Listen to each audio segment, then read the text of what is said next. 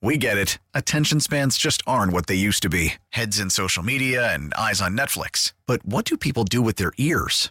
Well, for one, they're listening to audio. Americans spend 4.4 hours with audio every day. Oh, and you want the proof? Well, you just sat through this ad that's now approaching 30 seconds. What could you say to a potential customer in 30 seconds? Let Odyssey put together a media plan tailor-made for your unique marketing needs. Advertise with Odyssey. Visit ads.odyssey.com.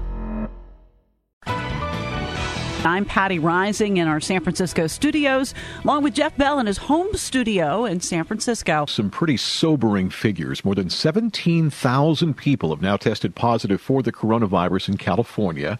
The death toll today stands at 430. Here in the Bay Area, health officials have confirmed almost 4,000 cases, 108 deaths. Santa Clara County continues to be the Bay Area county hit the hardest. It has 1,285 confirmed cases and 43 deaths. San Mateo County, by the way, reported 8 deaths today, bringing the total there to 21. Officials are clarifying, though, that the latest deaths did not happen in the past 24 hours. They're just being reported now due to delays.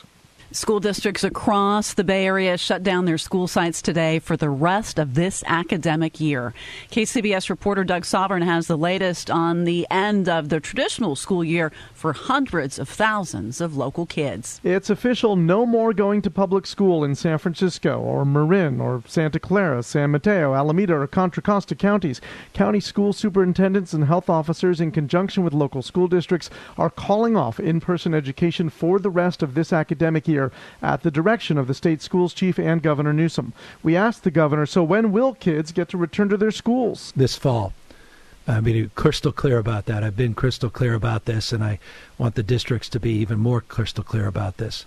I mean, the prospects that in mid-May or at the end of the May that we're going to send 6 million children back into the schools in populations that haven't mixed for months, to have them mixed, to come back home and to hug grandpa or grandma and caregivers, and to potentially see this spread explode is not one that will happen on my watch. So it will be distance learning only, classrooms by Zoom, video lessons, etc. through at least graduation day 2020. In the East Bay, Doug Sovern, KCBS. Meanwhile, the state superintendent of public instruction has a message for one group of students in particular.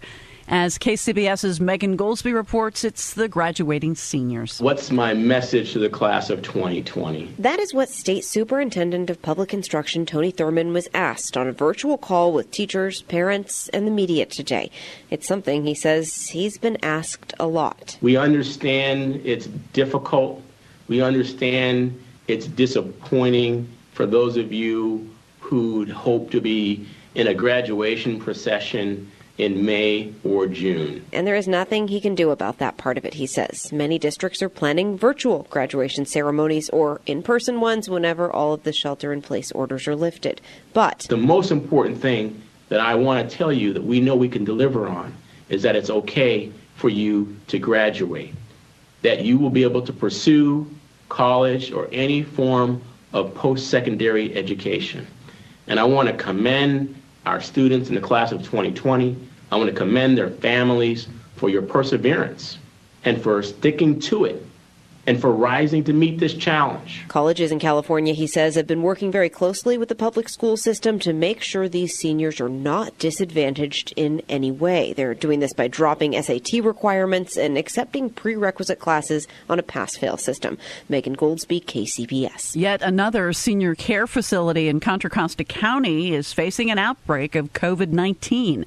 As KCBS's Matt Bigler has more on the new cases at a retirement home in Pleasant Hill. The new outbreak is at Carlton Senior Living in downtown Pleasant Hill. 4 patients have tested positive for COVID-19. One of them has since returned from the hospital home to the facility, so they're being self-isolating and being cared for at the facility, whereas the remaining 3 are still at the hospital. Carl Fisher with Contra Costa County Health Services says 9 staff members have also tested positive and are self-isolating at home.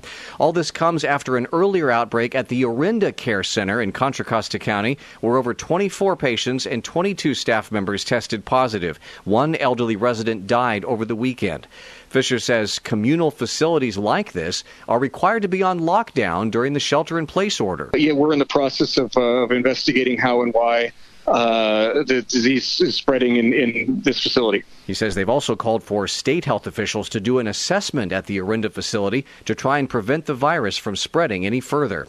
In the East Bay, Matt Bigler, KCBS. Patty, all this social distancing work certainly has been difficult, but Santa Clara County officials say, you know what? It seems to be working. KCBS reporter Keith Menconi has more on the numbers that are making some cautiously optimistic. We will never know for sure what would have happened if Bay Area health officials had not called shelter-in-place orders 3 weeks ago. But Santa Clara County Health Officer Dr. Sarah Cody says the model suggests we would be on a dangerous path. Without the shelter-in-place, we anticipated that right around tax day, we would also have run out of acute bed capacity. She says on our current path, though, even through the end of May, hospital capacity should be enough to meet the expected surge. And that is the result of every single person in our county doing their very best to comply with shelter-in-place. And it's also the result of every hospital in our county doing everything that they can to increase surge beds. Still, positive trends or no, Dr. Cody cautions these are just predictions. So for now, Bay Area residents are going to need to get used to uncertainty. In the Silicon Valley Bureau, Keith Menconi, KCBS. City of Walnut Creek is working to create better access to cleaning services for the homeless during the pandemic. KCBS's Carrie Hudasek reports that emergency state funding will be used to install hand washing stations and portable toilets. One of the sites here in Walnut Creek that can really benefit from hand sanitizing stations is the Trinity Center. Founder Donna Colombo says they've been stressed with an influx of people because other nearby centers that serve the homeless are closed due to the shelter in place. Imagine you open your doors at 8 and there's a line around the block for people to get in. And you have one bottle of hand sanitizer. How do you do that? She says porta potties are also needed downtown and near bus stops. If they're riding buses, which they are, if they're on BART, which they are, and they're out in the community, they do not have a place to do that. Margot Ernst with the city's housing division says the state is providing Contra Costa County with emergency funding to begin the installation in hopes of preventing the spread of COVID-19. It's just really important for us to be able to find ways to mitigate any possibility of contagion in that community. In Walnut Creek, Carrie Hudasek, KCBS. Lawmakers in San Francisco are calling on the FDA to fully lift any restrictions on blood donations by gay and bisexual men. KCBS's Melissa Colross reports a call came today as State Senator Scott Wiener hosted a special blood drive. That drive is the Give for a Gay blood drive, in which eligible donors give blood on behalf of gay and bisexual men who can't donate because they've had sex within the last 3 months. San Francisco Mayor London Breed participated. I'm really, truly honored to be here on behalf of my friend, my Senator, Scott Wiener, to give on his behalf and to give on behalf of the countless San Franciscans who are out and proud and want to serve in whatever capacity they can. Last month, Senator Wiener called on the Food and Drug Administration to lift any waiting period for gay and bisexual men who want to donate blood, calling the restriction discriminatory and pointing out that blood supplies have fallen sharply due to the COVID-19 pandemic. The FDA did act quickly, but instead of ending the ban, it reduced the ban from a 12-month celibacy requirement to a 3-month celibacy requirement. That is still effectively a ban. Restrictions on gay and bisexual men donating blood date back to the 1980s. Melissa Colross, KCBS.